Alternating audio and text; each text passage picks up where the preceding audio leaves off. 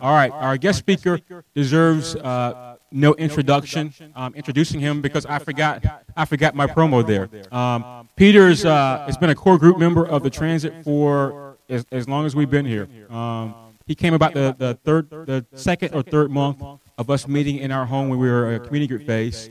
I know Peter from North Carolina, where he was going to Bible college at our former church. Peter's a man after God's own heart. He loves Jesus. He loves talking about Jesus. He's an evangelist in the making, and he's fired up and passionate for Jesus. And so you'll enjoy Peter today. He's speaking about Sabbath. So without further ado, Peter McCarthy. All right. There's a promo? Okay. All right. So when I Googled Sabbath, all that came up was Black Sabbath. And I was like, I don't know what this is, but I don't have any memes to show because they were all ridiculous. But it's good to be here. It's great to just be part of family, part of community. More and more, the Transit is it's family. And I would encourage you, get involved in a community group. I know our community group, just this past week, we started talking about just how the gospel really changes us and challenges us. And I've seen myself really understand what community and Jesus is like through my community group, but it's starting to spill over into our Sunday morning contexts. And so it's good to be here. Let's pray. Jesus, we need you today. There's no doubt about that. Holy Spirit, I invite you to come reveal Jesus to us. And I pray that you would make your word clear to us and powerful and meaningful, and that you'd open our hearts to receive it, and that as we receive it, you'd start to point out areas in our lives where we're not in line with your word. God, and that you would graciously start to weave in, Lord, the truth of your word to the fabric of our heart. God, our hearts are here before you, and so I pray that you do something with them. Let no distraction get in the way. In Jesus' name, amen. So we all have ideas of Sabbath. Sometimes we think, Sabbath is church, then Chick-fil-A, and never mind. And then football, and then maybe you sit in your recliner, you rest a little. So I've been thinking about this idea of Sabbath. I don't always preach topically, but in the Bible, the word Sabbath comes up 150 times, from Old Testament to New Testament. And so it's significant, but I feel it's something that really the church has lost at large. And especially in the DC context, where everything on Sabbath is maybe you get up late, you drink, you dread work, you go to work, you repeat. That's just kind of the DC mentality where culture has influenced that Sabbath is kind of losing its strength in the church to a certain extent. We're busy, we're constantly busy, and I believe that Sabbath is something that God wants to reintroduce to his body. So this is something that's been a burning conviction on my heart really the last month or so. And what I'm going to do is just give you kind of a survey, the story of Sabbath, what God says about Sabbath from Old Testament into New Testament. And so we're going to look at that together. And I have 3 questions coming at the Bible. The first one is, what is Sabbath? What does the Bible define Sabbath to be? And we need to know that Sabbath is a biblical thing, that Sabbath originates in the Bible gets to define it, God gets to define what Sabbath is, God gets to define the significance of Sabbath and how it applies to our lives. And so we need to look at what Sabbath is. We need to look at what the purpose of Sabbath is. So not just what it is, but what does it mean for us? What's its original intent? And then we need to look at how does it affect us and how do we relate to it? So we're looking at what it is, its purpose, its function, and then how we come in and play into what Sabbath is. So we got to go to Genesis. Genesis 2, 1 through 3. Thus the heavens and the earth were finished, and all the host of them. And on the seventh day, God finished his work that he had done, and he rested on the seventh day from all his work that he had done. So God blessed the seventh day and made it holy, because on it God rested from all his work that he had done. So notice that before God rested, God worked. So God's not opposed to work. So when I come into making a strong case for Sabbath rest, I want you to know that I'm understanding clearly that the Bible does lay out that God did work and he finished his work. But then it does say that God rested, and he explains in his rest the majesty of his work. What God's doing is now taking a posture to say, my work is so good, I'm going to take one whole day to observe it. And so this is the posture of God, that he's coming in to Sabbath and he rests from his work. He had completed its work, it's done, and then he intentionally withdraws and takes a posture of looking back over his work. And he says, he blessed the seventh day and made it holy. So it's not as though holiness is something apart from God's rest, but rather holiness is the description of what God had done there. So in his withdrawing, he's saying, this withdrawing, where I'm withdrawing from the work that I have done, I am labeling this as holy. So objectively, before we even start applying it to ourselves, which I think is crucial, because already we're starting to think of, okay, so how does Sabbath affect us? Or maybe I'm not lining up with what God's doing. I'm not even getting to that yet. What we need to understand just from the beginning, the origin of Sabbath is God withdrawing from his work and declaring over it, this is holy, because God's saying, I'm withdrawn, I'm with myself, I'm in my holy habitation, viewing the great work that I've done. And think about this. This is the greatest work that has ever happened on the planet thus far, because it's the creation of the planet. So God, he creates the seas, the waters, the land, the trees, the animals, man and woman. And then he sits back and he observes it. So just from that alone, I wanted to extend an invitation. Perhaps we should do that too. And just even in our own work, one of the things I've started to do on Saturdays, that's my Sabbath day, is to take a step back and just journal, reflect upon all that God has done in my life and just the past week. And I've been amazed at how God starts to cultivate my heart in understanding, or just even seeing, wow, God was working there. God was working there. God was working there. So there's something about withdrawing in our passivity to watch God work. So God doesn't just leave it. Is this bad? Is this making noise? We're trying something else. Bear with me. Is that better? Okay. So, even before the 10 Commandments, because when you think Sabbath, who thinks 10 Commandment? Right? You think, okay, remember the Sabbath to keep it holy.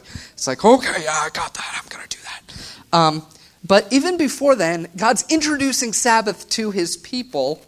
And there's a cool little situation here where God's people have come out of Egypt. They're in the Exodus. God's going to lead them to the promised land, but they're not really there yet.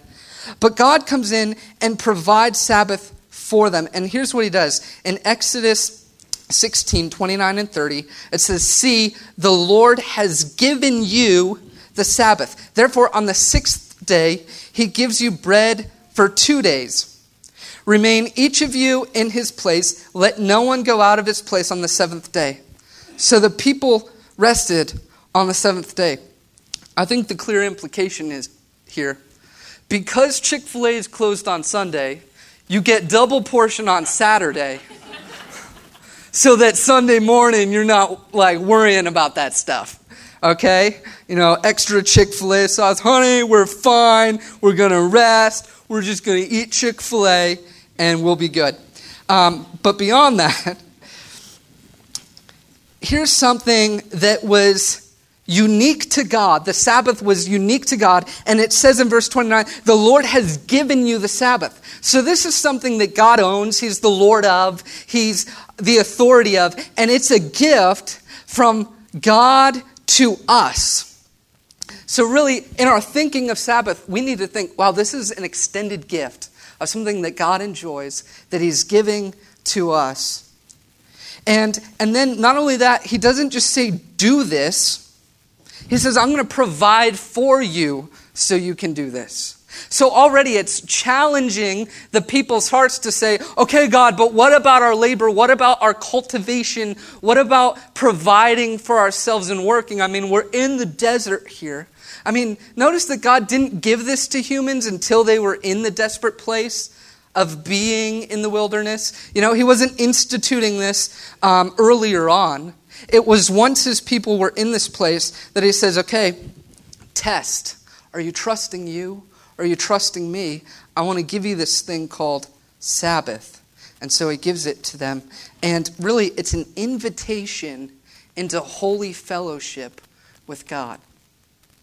If God declares it holy for himself, and he's inviting us into it, giving it to us as a gift. And notice, he doesn't even make it a law yet. Sometimes we still think in our minds, oh, this is a law, this is a law. And what it does in our hearts is, if I don't obey this law, and it brings condemnation on us. But even before the law, God's giving Sabbath to his people.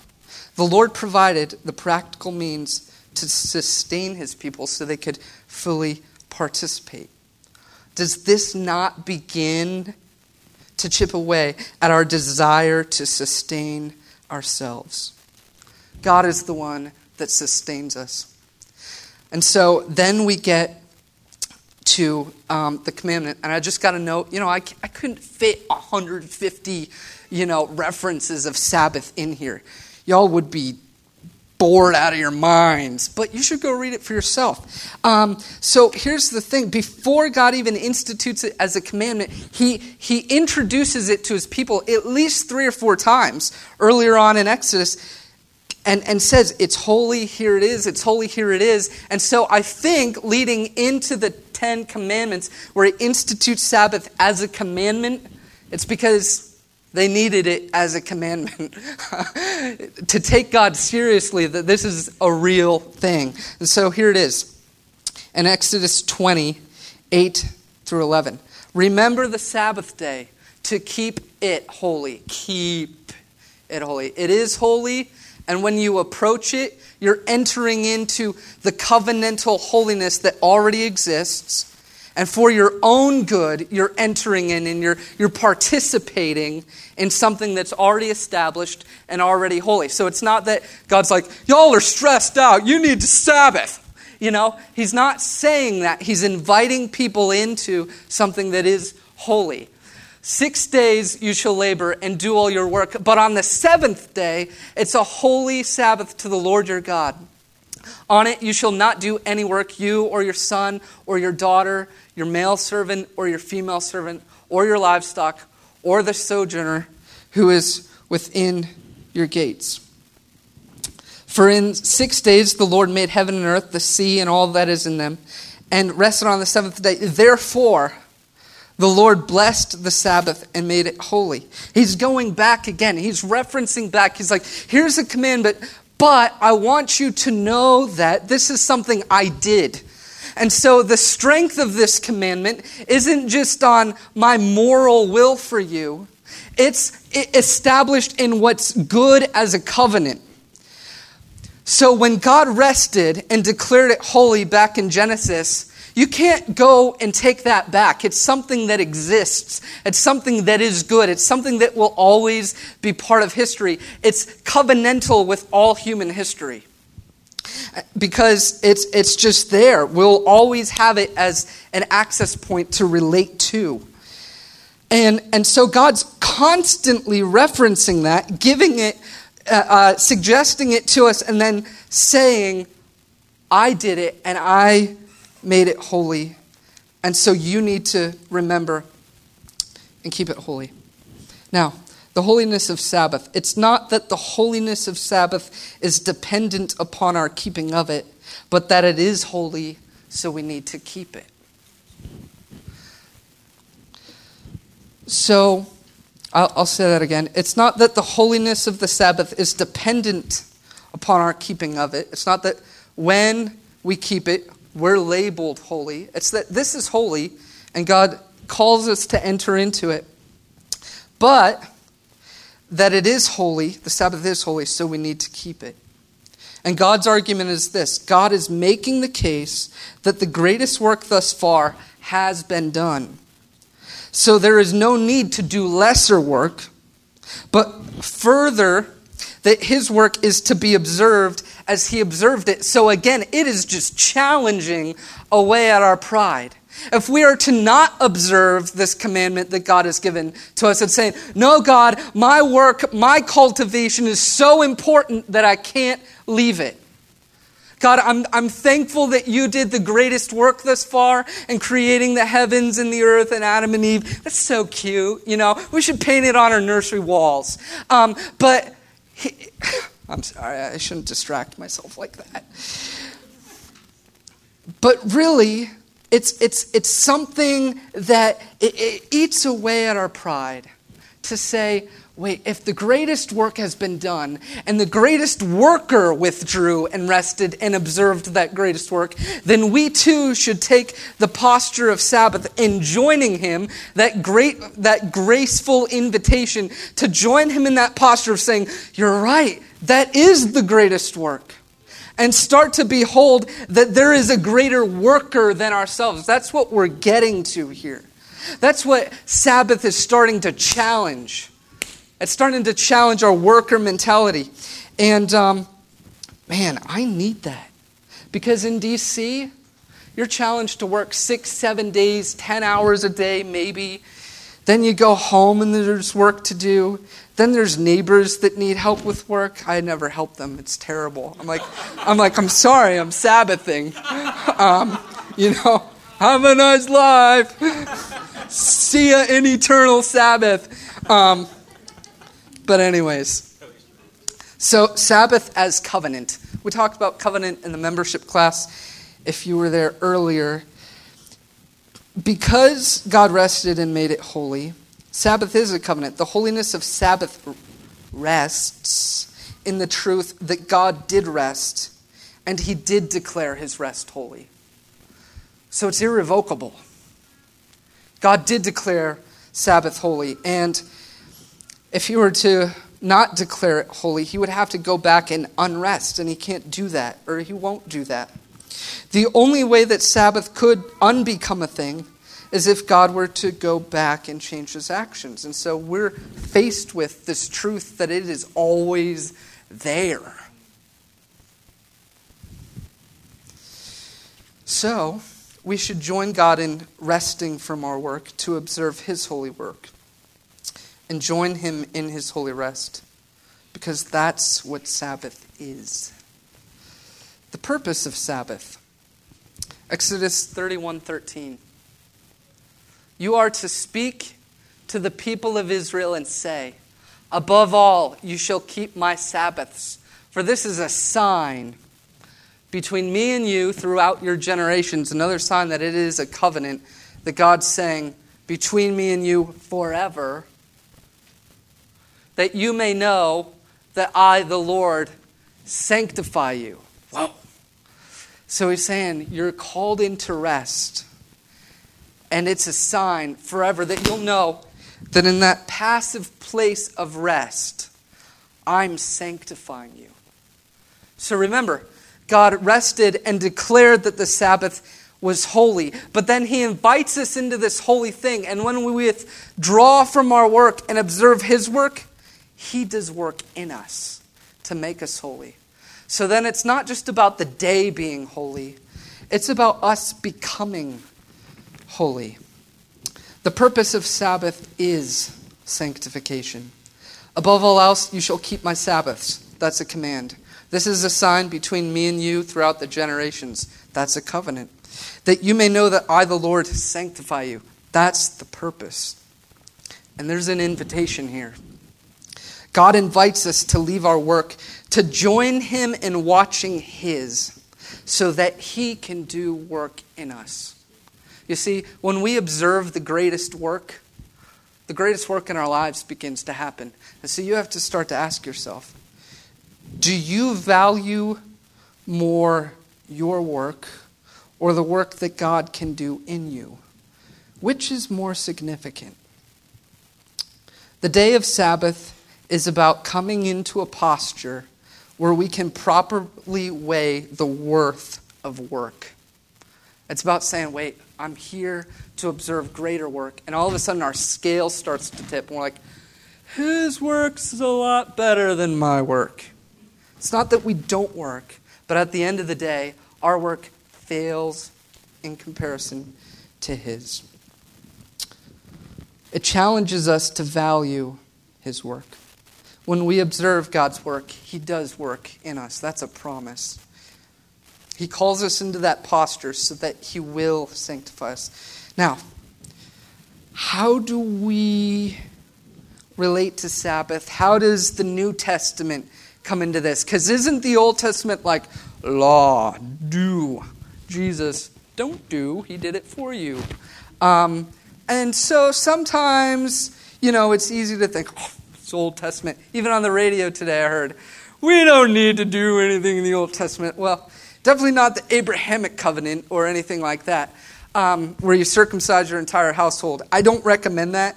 But a lot of things in the Old Testament are still good. And even though Jesus fulfilled them, we can walk in them with Jesus. So check this out. Scripture 5. Oh, I wasn't supposed to say that out loud. Matthew 12, 1 and 2, and verse 8. At this time, Jesus went through the grain fields on the Sabbath. His disciples were hungry, and they began to pluck heads of grain to eat. But when the Pharisees saw it, they said to him, "Look, your disciples are doing what is not lawful to do on the Sabbath." And then they dialogue, and Jesus is like, yeah, okay, whatever. And he goes through saying, no, you're wrong. Here's the point. The Son of Man is Lord of the Sabbath.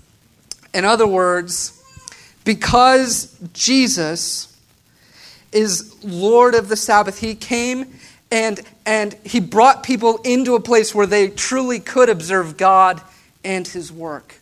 But it's with a person. Because he was present, the people in his life could Sabbath, could have a posture of watching the greatest work of God, even while laboring. So it became a posture whereby the disciples could be with Jesus in the grain field, picking wheat, picking grain.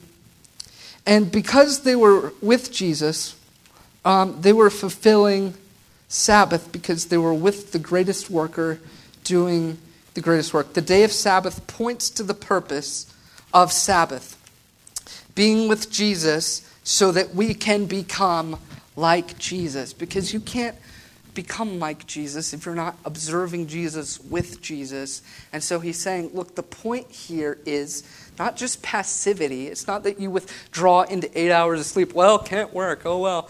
Wake me up. I'm hibernating, Wake me up tomorrow when it's work day. But really, the point is to observe Jesus' work. So you go with Jesus to watch him work.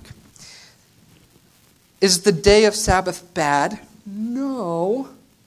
But it gives way to the disposition of Sabbath. So the day then becomes not something that you must religiously keep, but it is the best place to foster that disposition of Sabbath.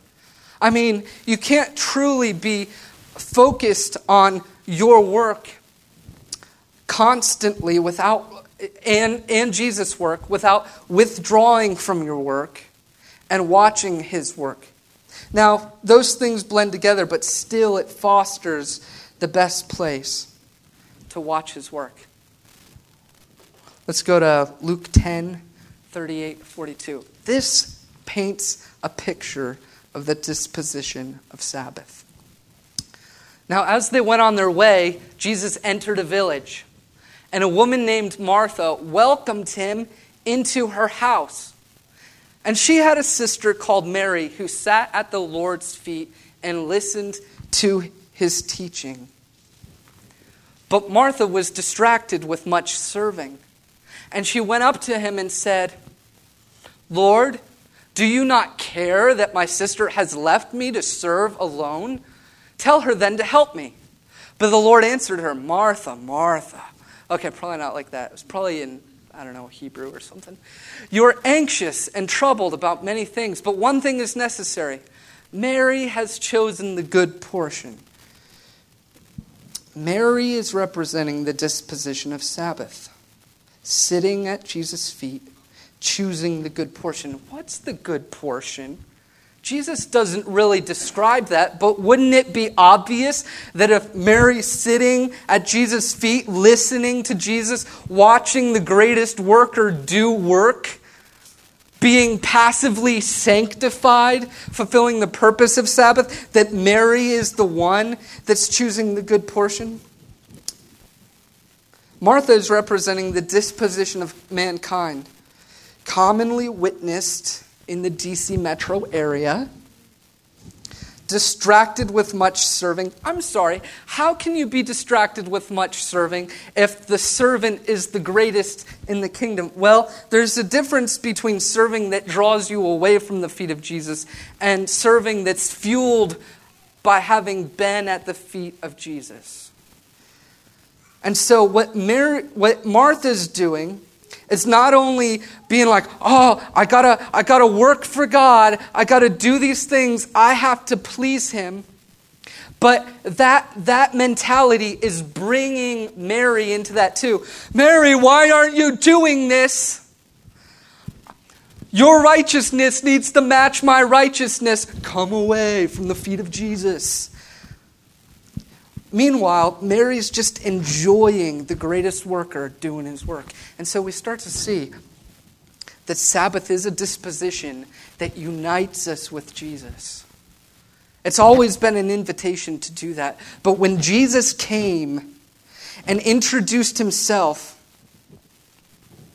he brought us to a place where we could fulfill Sabbath just by being with him, withdrawing from the things that are self-sustainable and entering into a place where we can only be sustained by him. Does our service for Jesus keep us from knowing Jesus? That would be questionable service. Or are we walking with him, sitting with him? Is our activity greater than God's activity? Which activity do you want to observe? Your work, that might be impressive work, or God's work, which is the most impressive work? From the beginning, Sabbath was all about taking a posture to observe and enjoy God's work. And I got to say, as you sit at the feet of Jesus, it won't just be this command. Mary was sitting there because she enjoyed it. You'll start to realize, oh man, I'm going to work so hard for 6 days so that on the seventh day, I can sit there and enjoy and know that I'm being worked in, that I'm loved fully. Mary, at the feet of Jesus, chose the good portion. Mary and Martha portrays the gospel tension, and it leads us to the cross. At the cross, the greatest work happened. And there's no greater work to observe. What Sabbath does is it puts us in a place where we can say, my work is so insignificant to that work, but not only that, I need that work. When we go to the cross and realize that our sanctification, our justification, being made right with God and becoming like God is dependent upon Jesus, on the cross, then we start to drop our things and say, wait, my stuff isn't so significant. What I can cultivate is not as significant as the work that Jesus is doing to redeem me, to purchase me, to make a new heart up in here. Our work can't do that for us. Only His work can do that for us. And so all along, Sabbath has been set up and giving way to the work of Jesus on the cross. The greatest work in the Old Testament was the creations of the heavens and the earth. The greatest work in the New Testament with a new covenant people, with you and I, was the work of Jesus for us. And it fulfills that verse in Exodus 31:13, observe the Sabbath, that I, the Lord, may sanctify you, that you may know that I, the Lord, sanctify you. So we come to this place and say, God, you're the only one that can do work in me. And so we start to realize the significance of Sabbath even for us, that this is not just an Old Testament story that we're to maybe partake of, that maybe the Quakers, no one even knows what the Quakers are. I just see my oatmeal container. I'm like, oh, that's a Quaker. Quaker oats. And be like, all right, yeah. Looks cool. But no, really, the Sabbath is so relevant for us because sanctification is relevant for us, because Jesus is relevant for us. And so it's something that we would be wise to participate in, that we get to participate in. The cross demands that we passively observe His work, which positions us to passively receive work from Him. So we become helpless. And in our helplessness, we find the great helper. That really, He's doing more for us than we could ever do for ourselves. So really, if you want to love yourself well, let go of your ambitions, let go of your prestige, let go of the things that help you earn significance and start to realize, wait, my significance is so strengthened by watching the work of Jesus on the cross. And so it starts to eat away at everything that our work can give to us when we look at the cross.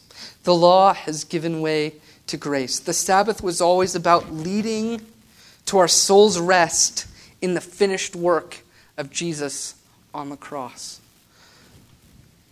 So we can come and say, it's not just my body that's resting now. My soul doesn't have to earn anything. I can truly have an inward, outward posture of saying, He's doing it. He's got the greatest display. And when we passively start to say, I just want to watch Jesus for a day. I just want to start thinking through what He's done. We start to see the greatest work. And if we're not seeing the greatest work, then we're not truly entering into a posture of Sabbath. It's like the wardrobe in Narnia. When you enter into Sabbath, all of a sudden you open doors. Well, there's trees in here. There's snow. There's half men, half antelope. Like, what is going on? You're like, a whole new world. And you're just like, wow, this is amazing. Sabbath can do that for you, but it's a little different. You get to see Jesus and the wonder about who He is, just like Mary at His feet. Now, our disposition towards God can change. When we receive from Him, we become like Him. The cross shows us that God's work is weighty and our work pales in comparison. I didn't have room to fit this in, but through Hebrews, like 3 through 5, it talks about rest, the rest of the believers. And people, I think, misinterpret that because what it begins with is just how sanctification produces in us a disposition of rest. And then it goes on to say, you may enter into your rest. And so as I'm going through the Bible from Genesis to Revelation, looking at rest and Sabbath, disposition of rest, I started to see that what God is showing in the book of Hebrews is that when we're sanctified to this place, growing here, that final work of sanctification happens when we enter into eternity with Jesus. When we die and our spirit goes with Jesus and our body ceases to function, we will enter into a final place of a disposition where we're fully trusting God's work. And so we have that to look forward to. That God is, in fact, going to complete this work in us, where we're truly resting, trusting His work greater than our work. And finally, I just want to lay some things out practically. Because now it's like, okay, I got to go to work tomorrow. What do I do there? Well, it's a challenge. But I would say, and Joe and Abby, you can come up and start doing your thing if you want. Spend time observing and recording what God has done in your life. Dads, fathers, leaders, take the people in your care and say, before soccer practice, before we go do horseback riding for 8 hours in the rain, oh man, brutal. Before all that stuff, we as a family, we're going to sit down and just observe what God has done the past week. I would recommend that leaders lead your people to engage the work of God, to start looking at what God has done. And as you start observing, wow, this God is intricate and intentional in His work, you will find rest. You will find rest for your souls. The good news is that we don't have to leave Sabbath. Even through our day at work, we can say, wait, God, you're working there. Even though I'm, sorting mail and cleaning floors and saying hey to people, God, you're doing stuff in hearts. You're the one actually working. So I want to pray for us. We're going to do 3 things in response. First, we're going to sing a song and worship. Then we're going to take communion. And communion really represents the body, the blood of Jesus. And in this moment, what we get to do is we get to say, Jesus, we get to partake in the greatest work that's ever been done. We get to remember. We get to reflect right now of the greatest work that's ever been done. And so when you take the elements, by the way, we don't believe that this actually changes into the body and blood of Jesus as you eat it. It's just symbolic. It's just bread and juice. There's nothing spiritual about that stuff. But when you eat it, you can remember, wait, God, you said to do this just so I could go back and remember the greatest work that's been done on the cross, that He actually took the nails in His hands for me. That I can totally trust Him because He's paid for my life. He's paid for my salvation.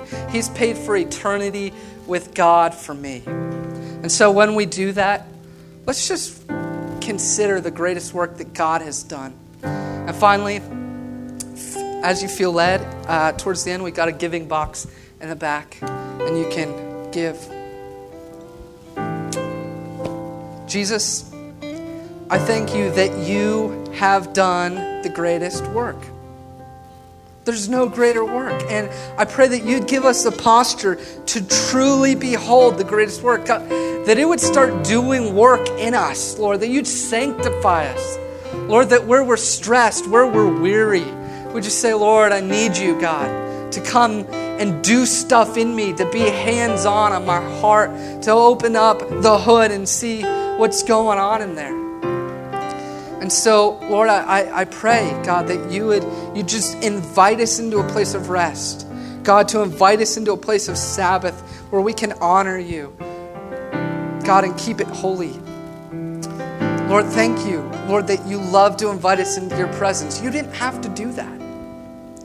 You didn't have to tell us to enjoy you and enjoy you working for us. We get to do that. That is awesome. And I pray that we would just start to see the scale of awesome work go towards your favor in our eyes. We need you. In Jesus' name.